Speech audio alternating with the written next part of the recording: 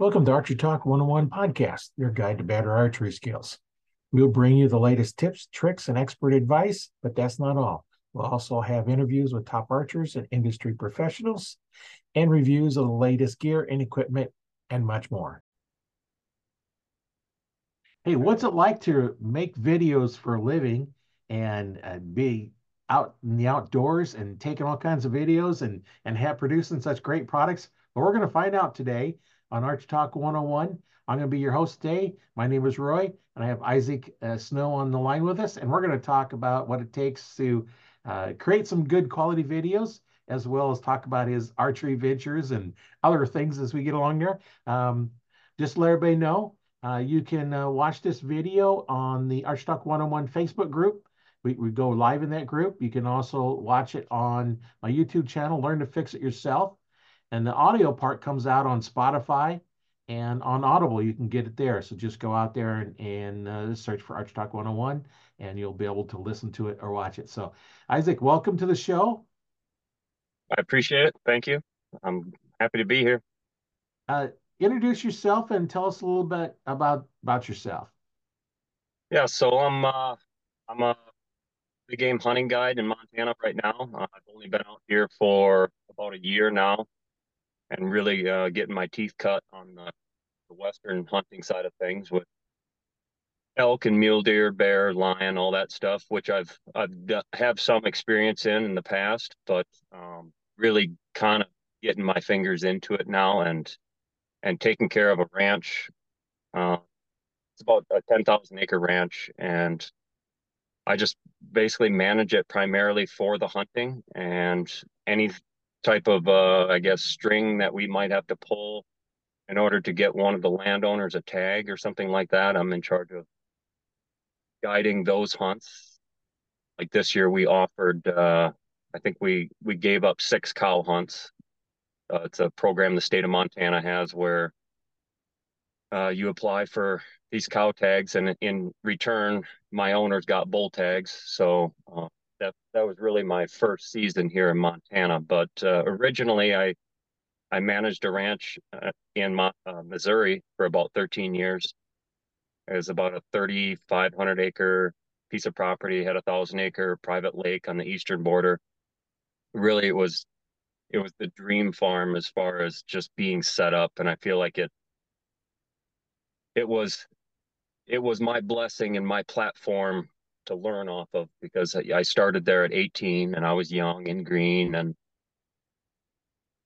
luckily my bosses, my owners, they really just kind of gave me the reins on it. They always trusted my judgment because I had been managing ranches with my dad since I was 14, 15 years old, and I kind of knew the ropes, and so they tossed it in my lap, and I ran with it. And over the course of that 13 years, I don't know the exact numbers, but I mean dozens of Boone and Crockett whitetails that I was able to partake and guide, and two over 200, and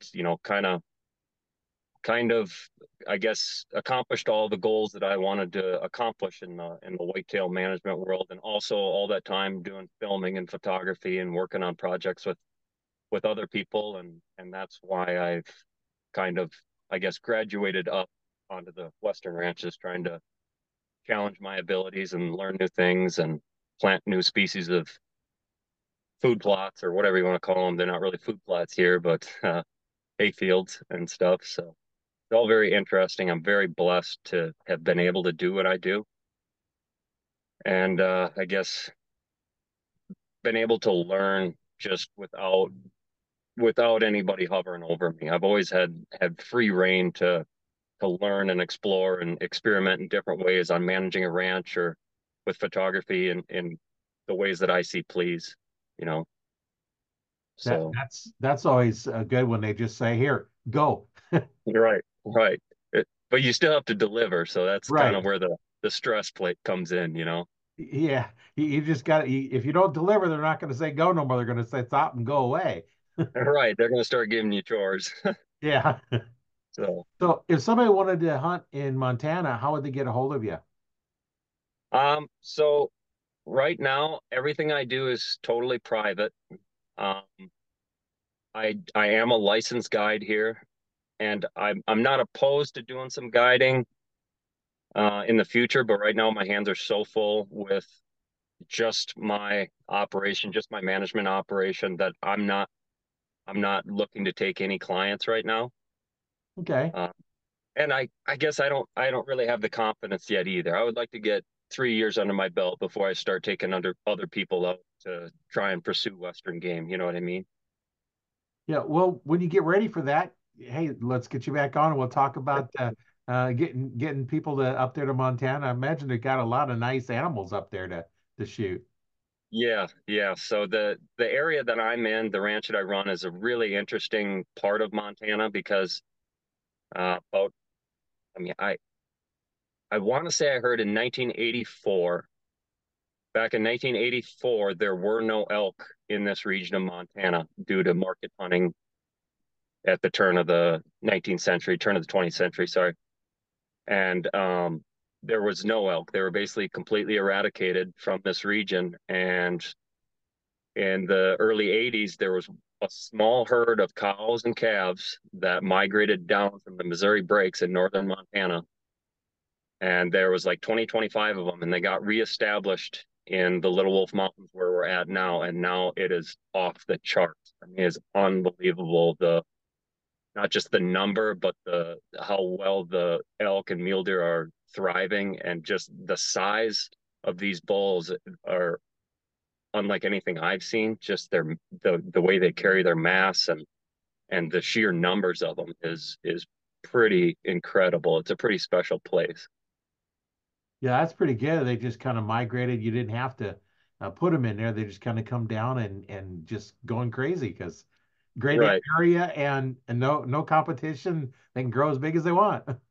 right. And I guess that's probably the most interesting part uh, being out here is the ranch that I'm running. The deed hadn't changed hands on this property for over 100 years. It was just an operating cattle ranch, and that was it. You know, the I guess the cowboy way of hunting was all they ever really did. So now I'm getting to see, what I can do with the property to really enhance it, to really pull that wildlife in. Now that it's not a for-profit ranch, we can really try and turn it into Yellowstone in any way we can by incorporating water or hay fields and stuff like that that will really draw those animals in and hopefully even have a resident herd there.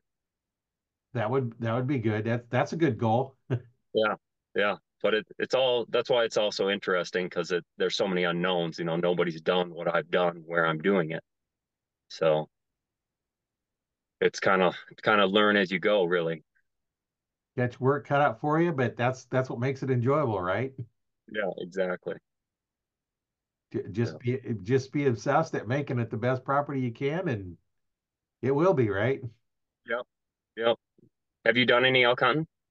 No, I have not done any elk hunting. That's one I haven't done, and um, it'd be kind of interesting to go out on a elk hunt and call them in and get them up close enough I can shoot with my bow. And Yeah. Yeah, there's nothing else like it. I was managing that property in Missouri, and I went to Southern Colorado one time, private ranch, and I didn't even kill an elk, but just the experience of being out there at first light, fog in the valleys, elk bugling. I mean, I went home and I'd wake up at night, I could still hear the elk bugling in my ears. oh And yeah, I told myself, there's a will, there's a way. I'm gonna find my way out west one of these days and do something like that. And luckily this fell right into my lap. So yeah, it's always nice, kind of like the turkeys when you get out there and you start gobbling, they gobbling back, and then you close the door and they're gobbling at you, and the train comes by, they're gobbling at the train, and just all kinds of noise in the spring, and I imagine on the elk side even more because the sound they make is just it's really kind of cool, I think. yeah, the sound they make and the method on how you hunt them, it's so. I have nothing against hunting whitetails in the Midwest. I had a blast doing it. I still have a blast doing it, but just to the strategic aspect of elk hunting is what I like. I feel like I'm playing chess with an animal. It's cat and mouse, and they're always just out of range or just over the hill or working your wind or trying to get the high ground on you. And you've always got to try and counteract that. And you're always on foot, you're always active. And I just really enjoy the game of elk hunting. Yeah, it's going to be a little different. What if somebody was going to go out on an elk hunt? What kind of advice would you give them before they go on the hunt? Um, First and foremost, I guess just the things that really popped out and have screamed at me in the last 3 years of the basic fundamentals. And I'm no expert here, but just things that I've observed is uh,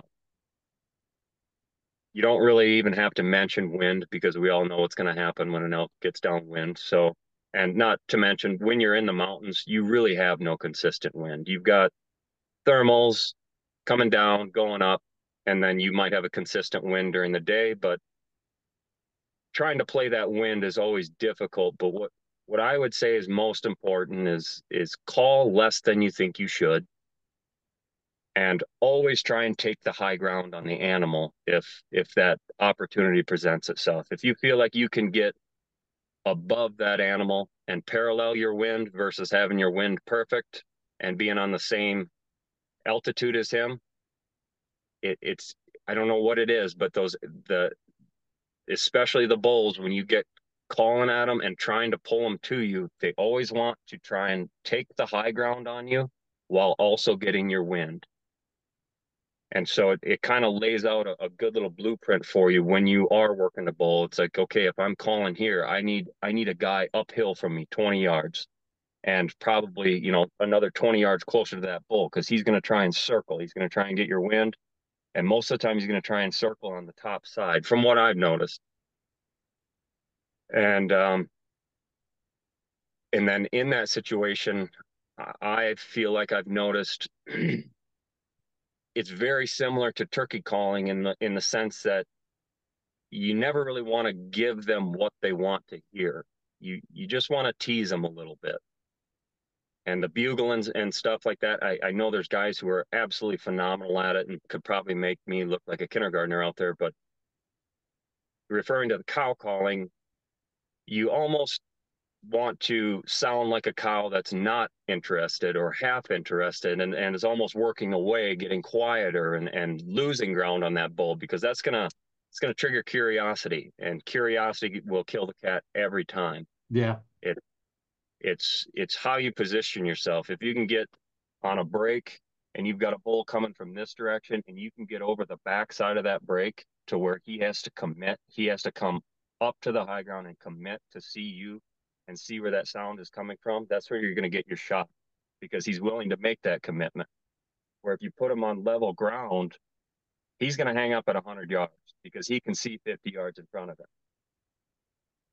because of the way the terrain lays. So there's a lot of different little factors like that I'm always trying to throw in, and they're not always 100%, but they definitely help you out. yeah, that's kind of interesting. You're on one side of the hill and the bull's on the other side of the hill, and he actually has to commit to get over the crest of it. So now he's kind of slid at the top of the hill, so you can see him real easy, and he may not be able to see you because you're hidden and everything else. And so then he comes Correct. And it's, down to you. yeah, and in the moment, it kind of goes against your instincts. A lot of times you want to take that last 50 yards. You want to get to the top of the hill and take that last little bit of distance on that animal where if you hang back and you're a little more reserved on your calling, I feel like it's gonna it's gonna increase your chances of him committing within bow range. Is if he can't see you and he has to commit to where you want him to commit to in order to get your shot. That's some good advice. I hadn't thought about that, and of course, not doing much elk hunting. I don't know those stories, so that's some good information. We get out there, have to think about that. Yeah, well, then you got to make the shot, and I've had my share of mess ups. Like I said, I'm no professional here. Yeah, we all have our share of mess ups in shooting a bow, and hopefully they're not too many, and you can spread them out for long ways. But that's just one of the things with archery, and well, even shooting with a gun. You're Hmm. you're gonna get that shot, and you're gonna mess it up, and hopefully you practice enough that you don't have to think about it. It's just you do everything process, go through, shoot, shoot, shoot, and shoot, and do a lot of shooting, and now then it's just a habit. You don't even think about it. Hmm. Yep, exactly. And that was one of the hardest habits I guess I had to break is because I've hunted whitetails on the ground and pigs and everything else. I felt like I had a pretty good ground game on, concealing myself and stuff like that. And when I started elk hunting, I would always try and retreat to cover and try and conceal myself and hide in a place where I could draw. But after hunting them for a few years and advice from some guys that I work with who have been doing a lot longer than I have, man, if you've got a bull at 50 yards and he's coming and you've got a tree, just stand in front of the tree. They are not whitetails. They cannot pick you out if you're not moving, it doesn't seem like. So I would always screw myself over by doing that. I'd always put myself in a bad spot thinking that I needed the concealment to get my bow drawn back or so that he wouldn't see me when he's coming in because I thought it was too open of a scenery or whatever. And I screwed myself over with that several times. I learned that it's like that movie Jurassic Park Yeah, when they get out of the car and the guy tells the kids not to move. It's very similar to that. As long as you don't move, they don't see you. But I would also argue that their motion detection compared to a whitetail is probably better. Where, a whitetail, if you stand on the front side of a tree or even a mule deer, you stand on the front side of the tree, they're going to spot you from 50 yards away and start blowing. An elk won't. As long as you don't move, they'll run you right over. So I had to learn the hard way. Let them just walk straight at you. Don't try and get concealed. And then in the whitetail world, where a lot of times I'm obsessed with stopping. I won't shoot a moving animal. So I'm always trying to give them a grunt or whatever to stop a whitetail. Or an elk, you can kind of just use your draw cycle to stop them because that's going to be the first movement they see. And so when you decide to move, you're holding dead still and they finally commit and they're within range and you decide, okay, I'm going to draw my bow. They're just going to stop and they're going to stare and you take your shot. It's a hard thing to force yourself to do when you grew up hunting whitetails your whole life and you're so wired and so uh, pre-programmed to believe that that animal's just going to bust as soon as you try to draw your bow, and that's not the case with elk. It's just different, you know. yeah, it's interesting where they're keyed into movement, and then they're going to try and figure out what the movement is. So if you get all draw back and then you stop and don't move, then they're kind of trying to figure out what you are. They don't know because they Yep, just see movement to try and figure out what the movement is. So they're going to stare at you, and hopefully they give you a shot. Um, correct. and then they turn enough broadside that you can get your shot off. And I guess that's why you see some of these videos. The archers are coming out that the elk is within inches of the end of the broadhead. They're at full Hmm. draw and almost touching the elk. And, Yeah. and now I kind of know why they don't see you move. Hmm. And if they don't smell you, then how is their nose compared to like a whitetail? um it's really good. The one thing I've noticed where they, I would say, fall short compared to a whitetail would be they don't seem to be affected by a boot trail. Occasionally they'll hit your where you've walked and they'll smell and they won't like it, but most of the time they won't even they won't even pay attention. And that could be due to drier soils out here and stuff like that, drier stuff. And Yeah, a whitetail doe will hit your track and every time she'll walk it right to the tree. yeah. She never walks it back to the truck. Yeah, I've seen that where they've come down and just kind of walk right up to the tree and kind of sniffing around the bottom of the tree. It's like, you're too close. I can't shoot you underneath my tree stand. Yep. Yep. So yeah, elk, they don't seem to pick it up on the ground quite like a whitetail will. And that's that's one less thing to worry about. They're hard enough to kill the way it is. Yeah, yeah, they are. Yeah.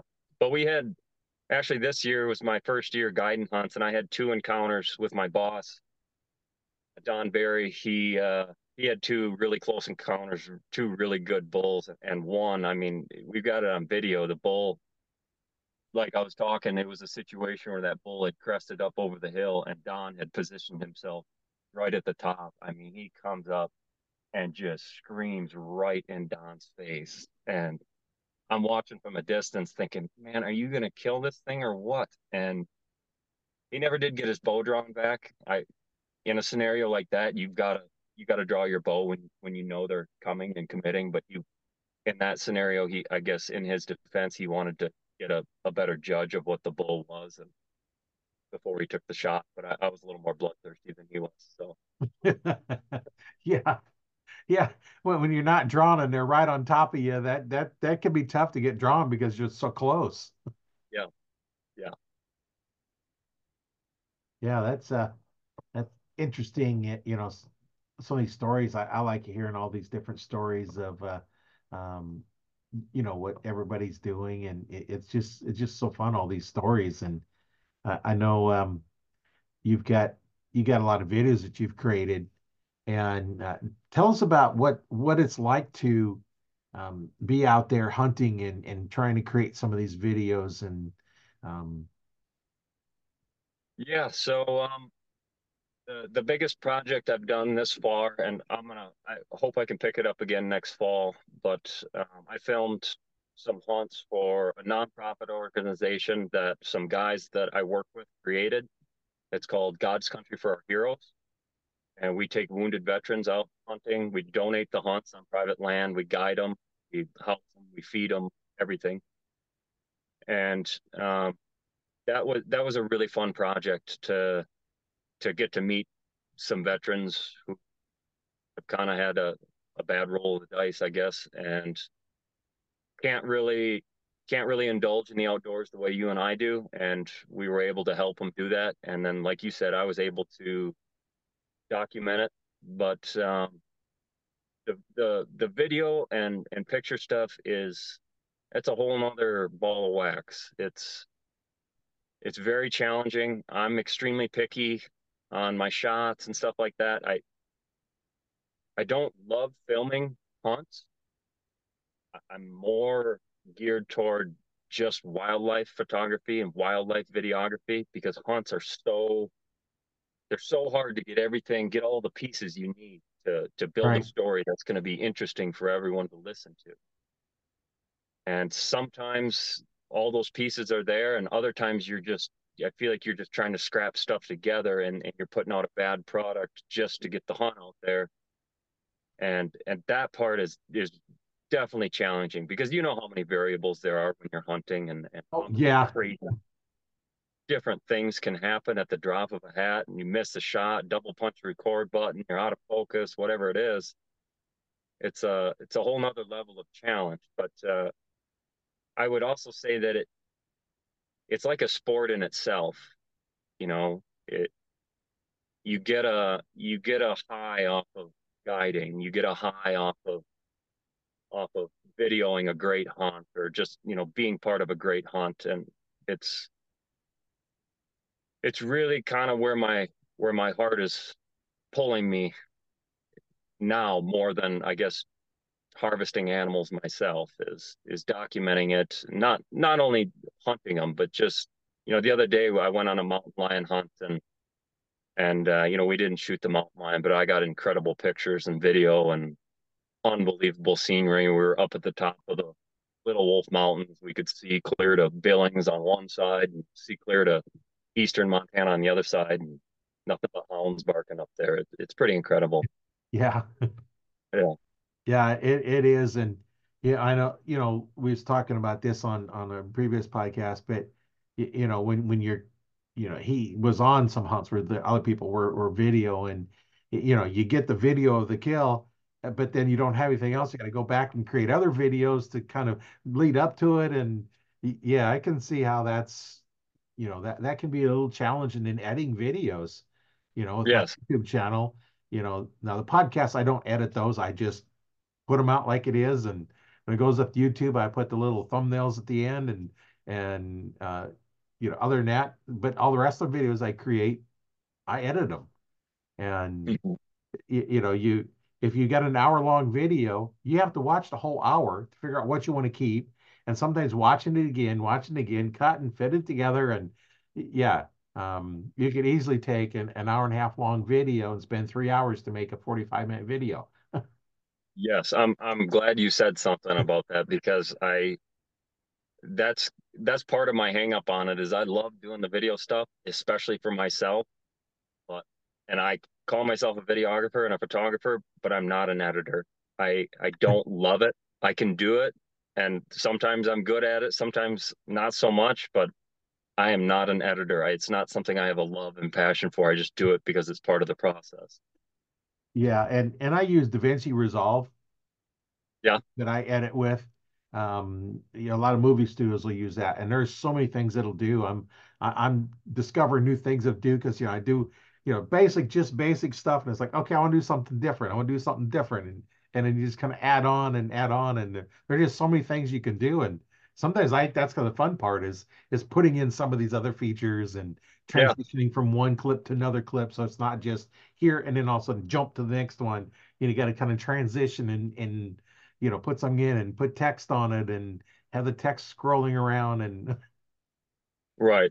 And there's people out there that are so talented that can do that every day and just crank out amazing inspirational stuff. And I'm the type where I gotta be in the right mood to put out something good. If you put a bunch of pressure on me, I don't feel I can be that creative. yeah, you take your video and have somebody else actually put them together for you. Yeah, exactly. Yeah, that's how they do it in Hollywood, right?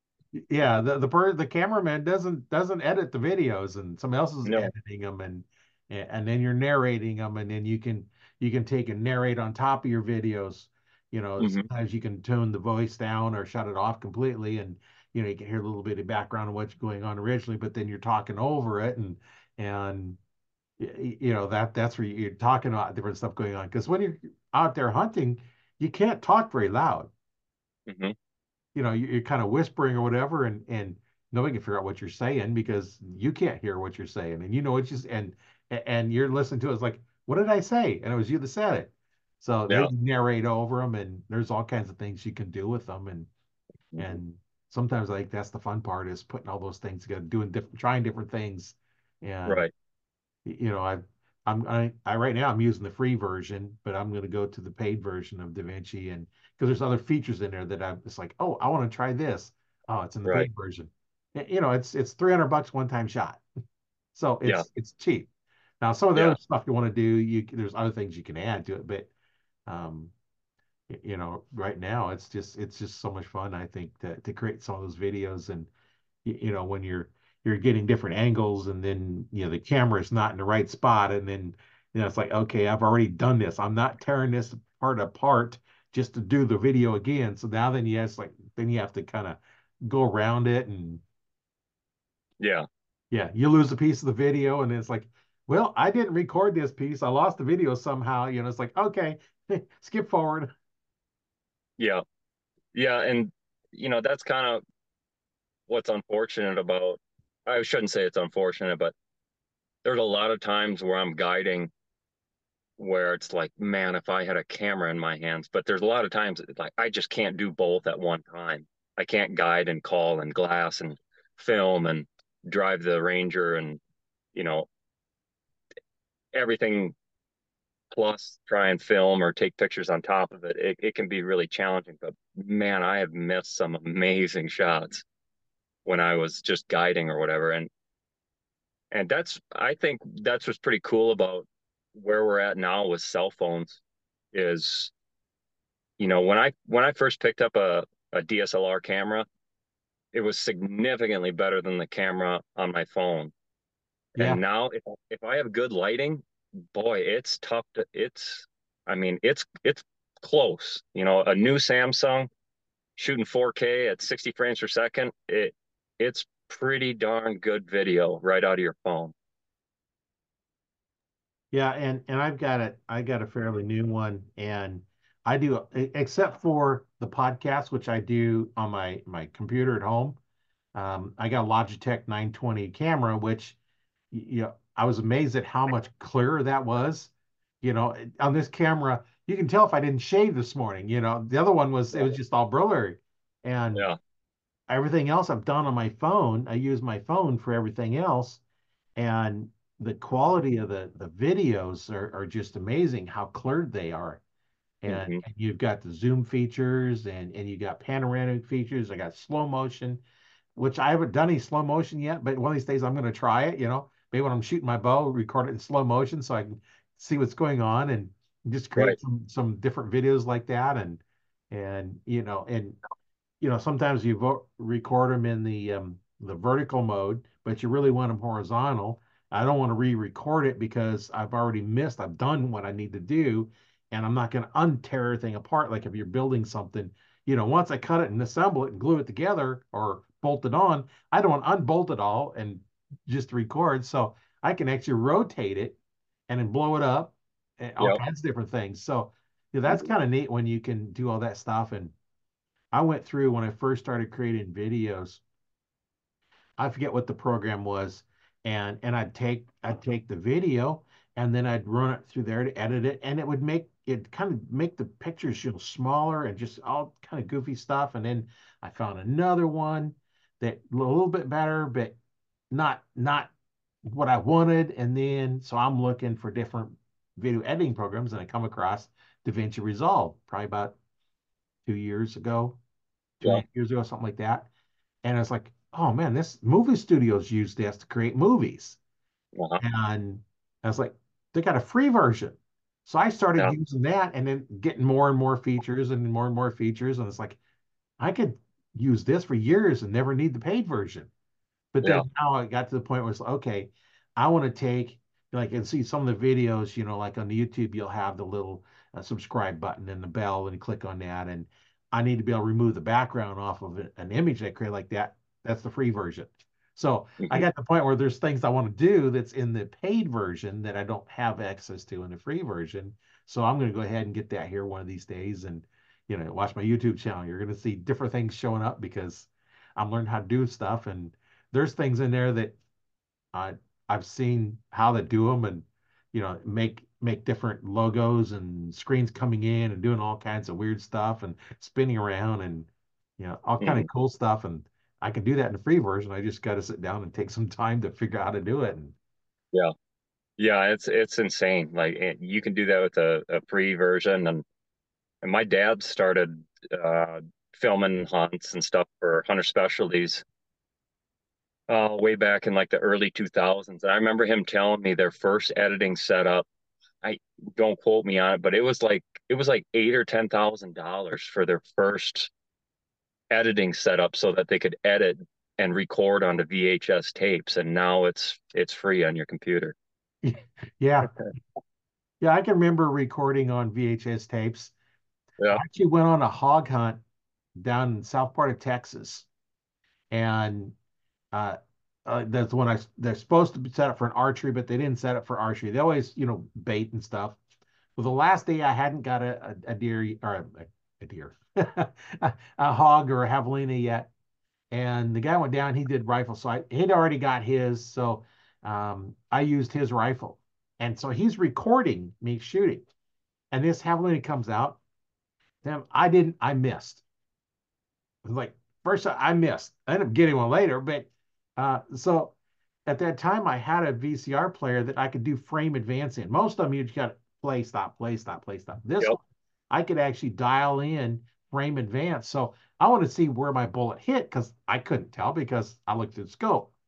So I take it there and frame advance, and one of the frames I actually caught the vapor trail from the bullet Mm. on a Yep. VCR. It just so happened it took a picture and that bullet was mid-flight And then I go Yeah. through and see where I hit, shouldn't have really, they're not very big, they're only, maybe 6, 8 inches tall. Yeah. But that was interesting how it was able to catch on such low quality VCR tape that was able to catch the bullet mid flight. Yeah. And we've learned, all of us guides now, or the guides that I work with, like when you have a client and he's at full draw, it's law. You should have your phone out and recording because we have it and we can, and it's so valuable. Like you're saying, you were able to go frame by frame back, and now we can do that with our cell phones. We can shoot it at 60 frames per second, 120 frames per second in 4K, and go back frame by frame and see exactly where a client hits an animal, and kind of make your decision from there on whether you're going to press forward or not. Yeah, yeah, that's good. Just as the guiding somebody, it's like, okay, now you got this video. You're actually, you can see where your arrow hit, and it's like, okay, this was a little too far back. Hmm. We're gonna wait. We're gonna come back after we eat breakfast or lunch or whatever it is, and come back in 3 or 4 hours. Yeah. And so okay, let's go find the first blood trail and let's mark it, Yeah. and then we'll come back because they're going to run off far enough. You can go find the first blood trail, and if you can find your arrow, if it passed through, and then where to start looking from there, and then you can mark, okay, it went this way. Maybe find Yeah. a couple blood so you at least have a trail to go. And I've done that before, and didn't get the best hit. I just got in my tree stand. I want to be there at 4, about 10 after this deer come trotting by. Some kids were up further north of me and kicked the deer up and is running by. And I'm thinking, okay, as it's coming, do I follow it or just wait for it? And I end up getting a gut shot. Yeah. Like, okay. So I waited about an hour and a half for my guys hunting with to come by, and we went and found the blood trail. And so this is, maybe 2 hours after we'd shot it. Started walking about 30 yards from where I shot it. It got up and run, and we looked, okay, blood trail. So come back the next night, and we'd had about 4 inches of snow, and it got down to about 20. We found it. I found a Yeah. pile of snow that had a lump underneath it, and it happened to be the deer. Yeah. you, Yeah. you know, so one of those things. I said on the last podcast I talked about that one, but and that was interesting. How you've got that much snow. There is no blood trail. There is no Yeah. footprints in the mud. Yeah. First, just walk around it, and hopefully you can find it. And we found it. Mm. I come across it, and it was still warm inside. Yeah. So Yeah. It reminds me. So this year we had, I would say the most memorable hunt I had was with one of my owners. He's 79 years old, and he was bound and determined he's going to go elk hunting. And I'm like, hell yeah, let's do it. And we really struggled at first to find a bull that was big enough caliber for him to shoot. And it was day 3 or 4, and it was raining like a son of a gun. Clouds were rolling in, so when we got up high, you we were fighting the clouds to see down and find a bull. But um, it was just right at the crack of dawn, and I had another guide with me from the western part of the state. He was helping me out. I have to give him credit. He wanted to go to this spot extra early in the dark and be there, you know, in the dark. I'm like, all right, done deal. So it's piss pouring rain. Our hunter stayed in the Ranger because it was so cold and windy and rainy. And I just caught a glimpse. Well, first Brad spotted this bull. He said, I see a bull over here. So I go over there. I set up my scope. I look in the scope, and here's this bull that another client had actually hit earlier in the season. And I'm talking like a Magnum 380, 390, freaking giant bull. And I can tell he's just barely, he's kind of gimping. I can tell he's real peaked, not doing so good from being hit. And long story short, we put a couple moves on him, and the next day we were waiting in a spot for him to come out. And my guide had actually spotted him on his way to us. across a different valley, and we ended up going after him. But what was funny is my hunter, he likes to shoot off of one of those. Um, I think it's called death grip. Have you heard of those? Uh-uh. So it's like a tripod, and it's kind of the same concept as a lead sled, only it's portable. So you got a tripod, and you've literally got a vise up on the top of the thing that you can vise the gun right into. And I didn't have one. All I had was these shocky sticks, and he wasn't real comfortable shooting off these shocky sticks. And he's 79, I get it. We're not spring chickens anymore, but when when I had him practice, I had him put a lead sled on a blue cooler, and he's like, "Boy, that's rock solid. I could take a long shot with that." So when we're chasing after this bull that had been hit, shot bad, and we're chasing after this bull and ended up having to walk a few hundred yards, and I'm dragging. Oh, I had a tripod, a backpack, binos, a blue cooler, a lead sled. I drug it all with me so that he could try and make the shot, and we ended up bumping the bull. It was just a bummer. It broke my heart. I wanted him to kill one, but it was pretty comical. Yeah, you're kind of the pack mule. Yeah, it's You carry exactly. Oh my everything in. God. Yeah, cooler and all. Yeah, it's I know that when I were at rifle season this last time, I've got a chair I carried along with me to sit on the ground overlooking the field where I'm going to hunt, and I've got my tripod with me because I want to video it. So I got my phone, I got the tripod, so I'm carrying the tripod, carrying that. I've got my rifle and got my backpack, and I was like, I'm like a pack mule, and I'm just carrying down everything down there. And I didn't have to go very far because we just pull in on one side of the hill, and I just walked over the hill and down probably 100 yards. But I set up about 70 yards away from where they were going to come through, which I had a ladder stand down there. Um, but you got all that stuff, and I can actually control my phone off my watch, and I can see it. I can zoom in and stuff on there, and I found Yeah. on my phone I could just kind of swipe down and get it started quicker because you don't have a lot of time when they come in. Mm-mm. So I'm sitting up there, and here comes this deer. I see it, so I get the camera started, and then I'm watching, and then I'm trying to zoom in, and then the crazy camera gets it. Don't know where to focus, so it's going in and out, in and out, in and out, and it's trying to zoom in, zoom out, zoom in, zoom out, and so I kind of back to back off, and then it went running off, and then I seen two more those come running through the field off where they went, and I'm like, oh man, I was hoping she'd come across on my side of the property, Yeah. Yeah. but didn't. So I think we might put up a feeder down there and one of those gravity feeders and Yeah. get some food so they come on the property because they don't come on the property a lot, mostly at night. Hmm. Except that I did see them there. I do see them once in a while, but not as often as I'd like. So I want to try and get them there, over the winter time, get them used to coming there and get a feeder going out there, and then of course before hunting season you have to pull your feeder. I think like Nebraska, it's 30 days before hunting season starts. But Yeah. you don't want to feed them then, but they're used to coming there, and Right. get them a reason to come onto the property during the daylight. Right. What kind of terrain are you hunting? What kind of access do you have and stuff like that in Um, Nebraska? well, where I'm at anyway, um, we can actually drive a four-wheeler when there's not crops in the field to the one Oh, property, right up to where we could sit on the back of the four-wheeler and hunt. okay. We pull it off further because we don't want them to see it if they're coming through. The other property is mostly just that there's a row of trees around the property. There's two fields. There's an alfalfa field and either corn or beans, depending on what they're putting in the deer. And it's basically just a pass through.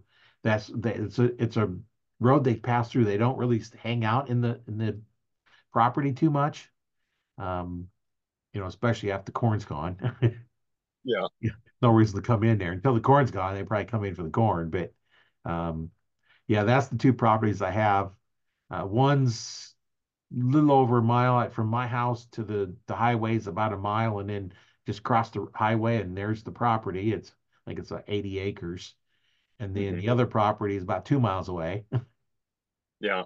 and it's probably 80, 100 acres, something like that. I don't remember now, but we're going to try and see if we can find something a little more trees on it. Yeah, Yeah, yeah. a lot of It's coyotes getting and harder. It's getting harder and harder to find access, to find ground you can hunt. You know what?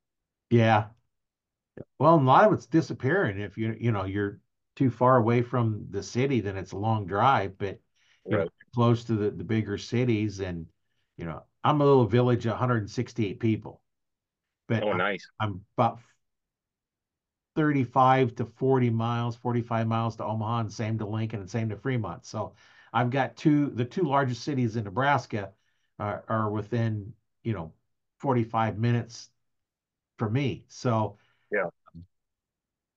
there's some public lands that we might try some of those next year, but you can't drive onto those, so got to Right. walk back. Yeah. Yeah, that would be another big pointer for people on elk hunting because most of the time when people elk hunt, they're on public ground. And like where I live, I'm about 25 miles from a pot machine. So we live in the middle of nowhere. And if you're willing to put the miles on, if you're willing to do some driving, you can find some pretty respectable hunting. It's going to be in no man's land. It's probably not going to look like the best hunting, but I've seen nice bulls and nice mule deer on just random state sections out in the middle of nowhere that no one will probably ever hunt.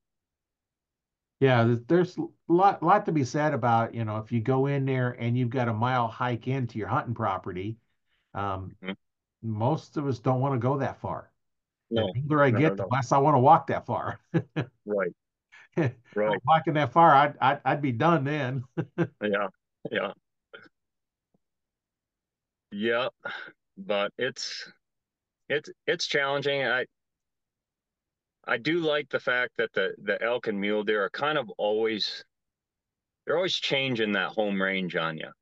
A whitetail, it's like he finds his home range, especially as he matures and he really settles into a lot of times a tight routine, a tight pattern from food to bedding, and finds an area that he likes and he sticks with it. Where these elk and mule deer and antelope, they kind of give you an advantage in that sense because they don't seem to get stuck in one spot. They don't seem to get stuck on the neighbor's property and find a little haven. They're a migratory animal and eventually they're going to move when it comes time to rut or anything like that. And I feel like you could really capitalize on that if you did your homework, especially in Montana. Yeah, yeah. Montana's got a lot of open ground, and It's a wild place, man. yeah, Wildfires and cats and bears and people fighting and everything else. So the reason I got this job out here, have you ever seen the TV show Yellowstone? yeah, So I had never seen it. I had never seen it until I knew I was going to move out here, and the ranch that I'm managing was, like I said, operating cattle ranch for over 100 years. And the guy who was coming up and supposed to be taking it over, his name was Tyler Pennington, rest in peace. His wife killed him in the house that they were living in. And so they didn't have anyone to take over the ranch.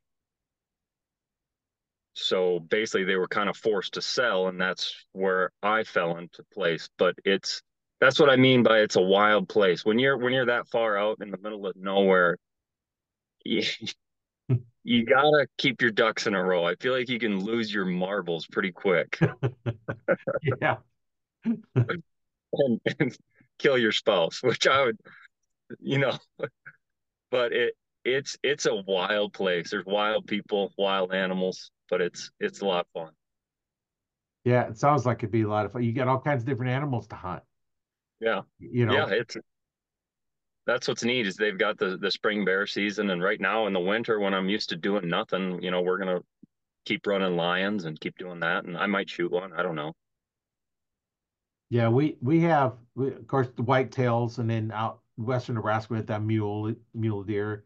We got some pronghorn, of course, turkeys, of course, and there's bobcats here to hunt. There are some lions here. Yeah. Game parks wouldn't admit it for a long time until one got killed on the highway here. But I've seen a couple of them.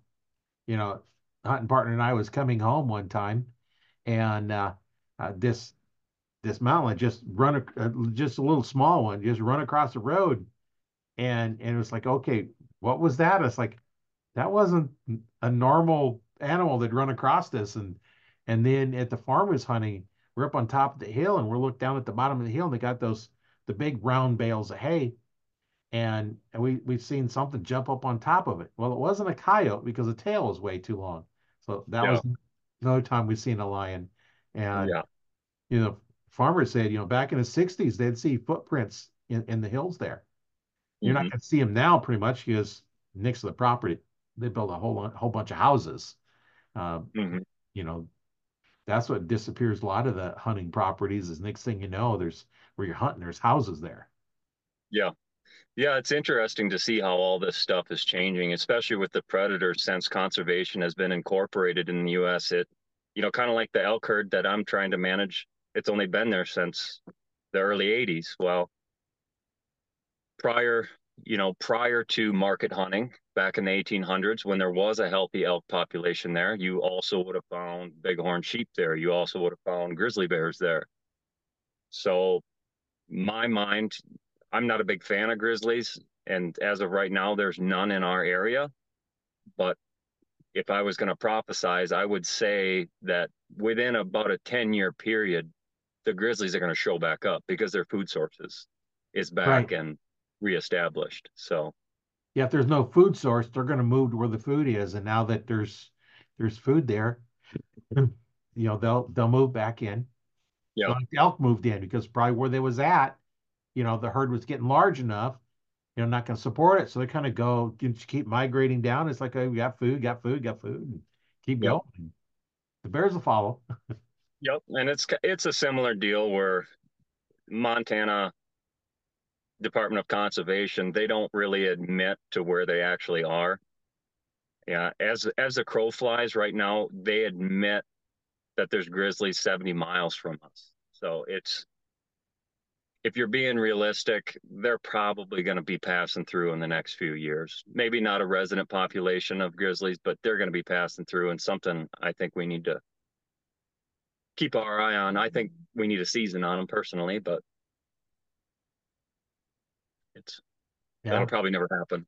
So Well, not until they start getting so big. yeah, The numbers get so large, then they're going to have something. yeah, And I replaces the hire professional hunter that come in and clear out the herd. Well, it costs you for those guys. Well, as right, hunters, we're going to pay you to take care of your problem. right, yeah, That's sometimes some of these people don't understand the fact yeah, that we'll solve your problem for you. right, yeah. But meanwhile, they're turning wolves loose in Colorado. I mean, you can argue that both ways that yeah they were once there, but and my argument is that the wolf that they cut loose in Colorado is a Canadian timber wolf, which is not what was there indigenously. That would have been like Right. a prairie wolf. And so you unleashed a monster in an area that they're not supposed to be in, and it's hard enough to elk hunt in Colorado. And so I don't know. The whole predator thing is always a strange one. There's always people pulling both directions really hard on it. Yeah. So If you're going to introduce an animal, it needs to be what was originally there before, not a different species. And there's exactly. so many times that they'll introduce an animal that's not native there, and then there's no predator for it. So then it gets out of whack. Mm-hmm. Same thing with crops. It's like Yep. oh, bring in something that this grows really good, and next thing you know, it takes over. Look at Yep. dandelions. Yeah. Brought in for a food source, and next thing you know, they're all over the place. And actually, it's one of the things you can't eat out of your yard unless you put chemicals on it. But Yeah. yeah, don't put weed killer down and then plan on eating the dandelions. But Right. Yeah. yeah, that's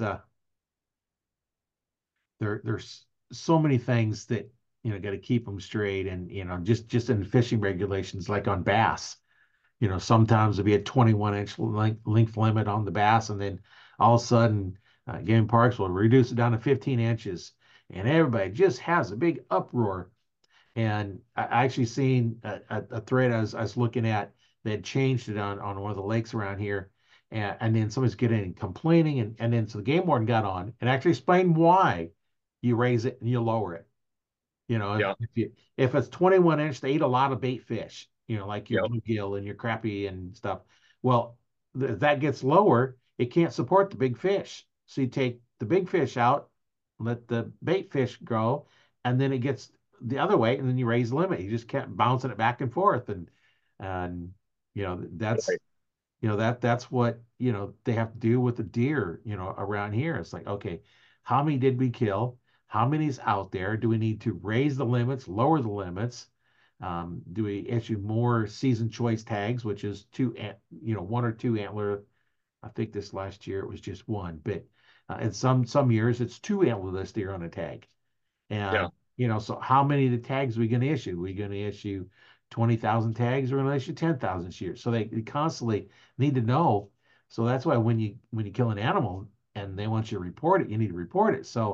It, so they get it accurate numbers so they know exactly what's there because they're looking and see, okay, how many did we kill this year versus last year? And in Nebraska, the numbers are down from last year. Yeah. Yeah. So each year is going to be different. Maybe next year it'll be higher. Right. We never know. Yeah.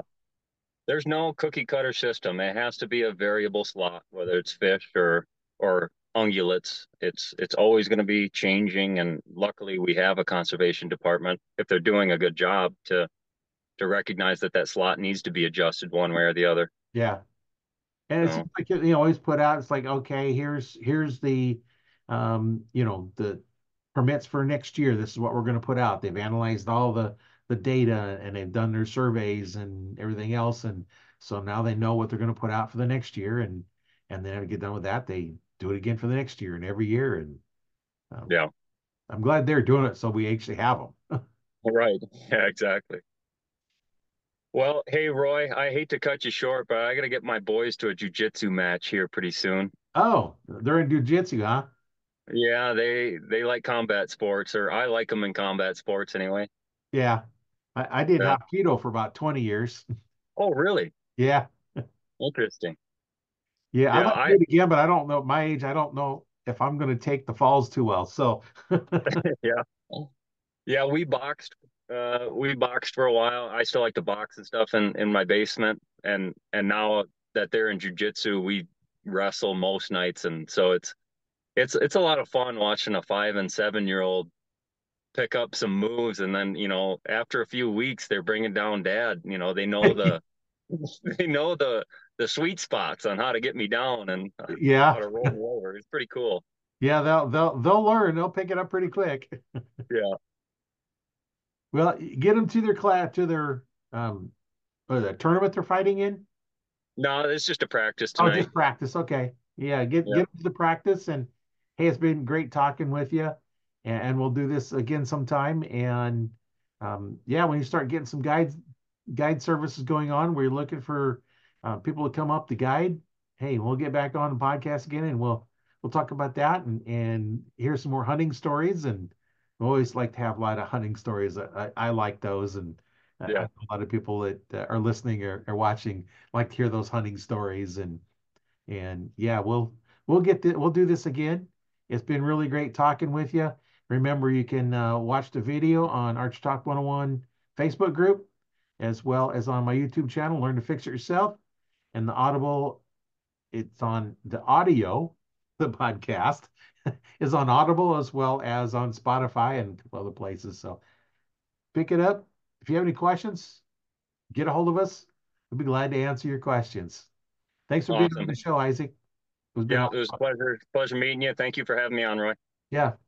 My name is Roy Canterbury, and I've been hosting on Archery Talk 101.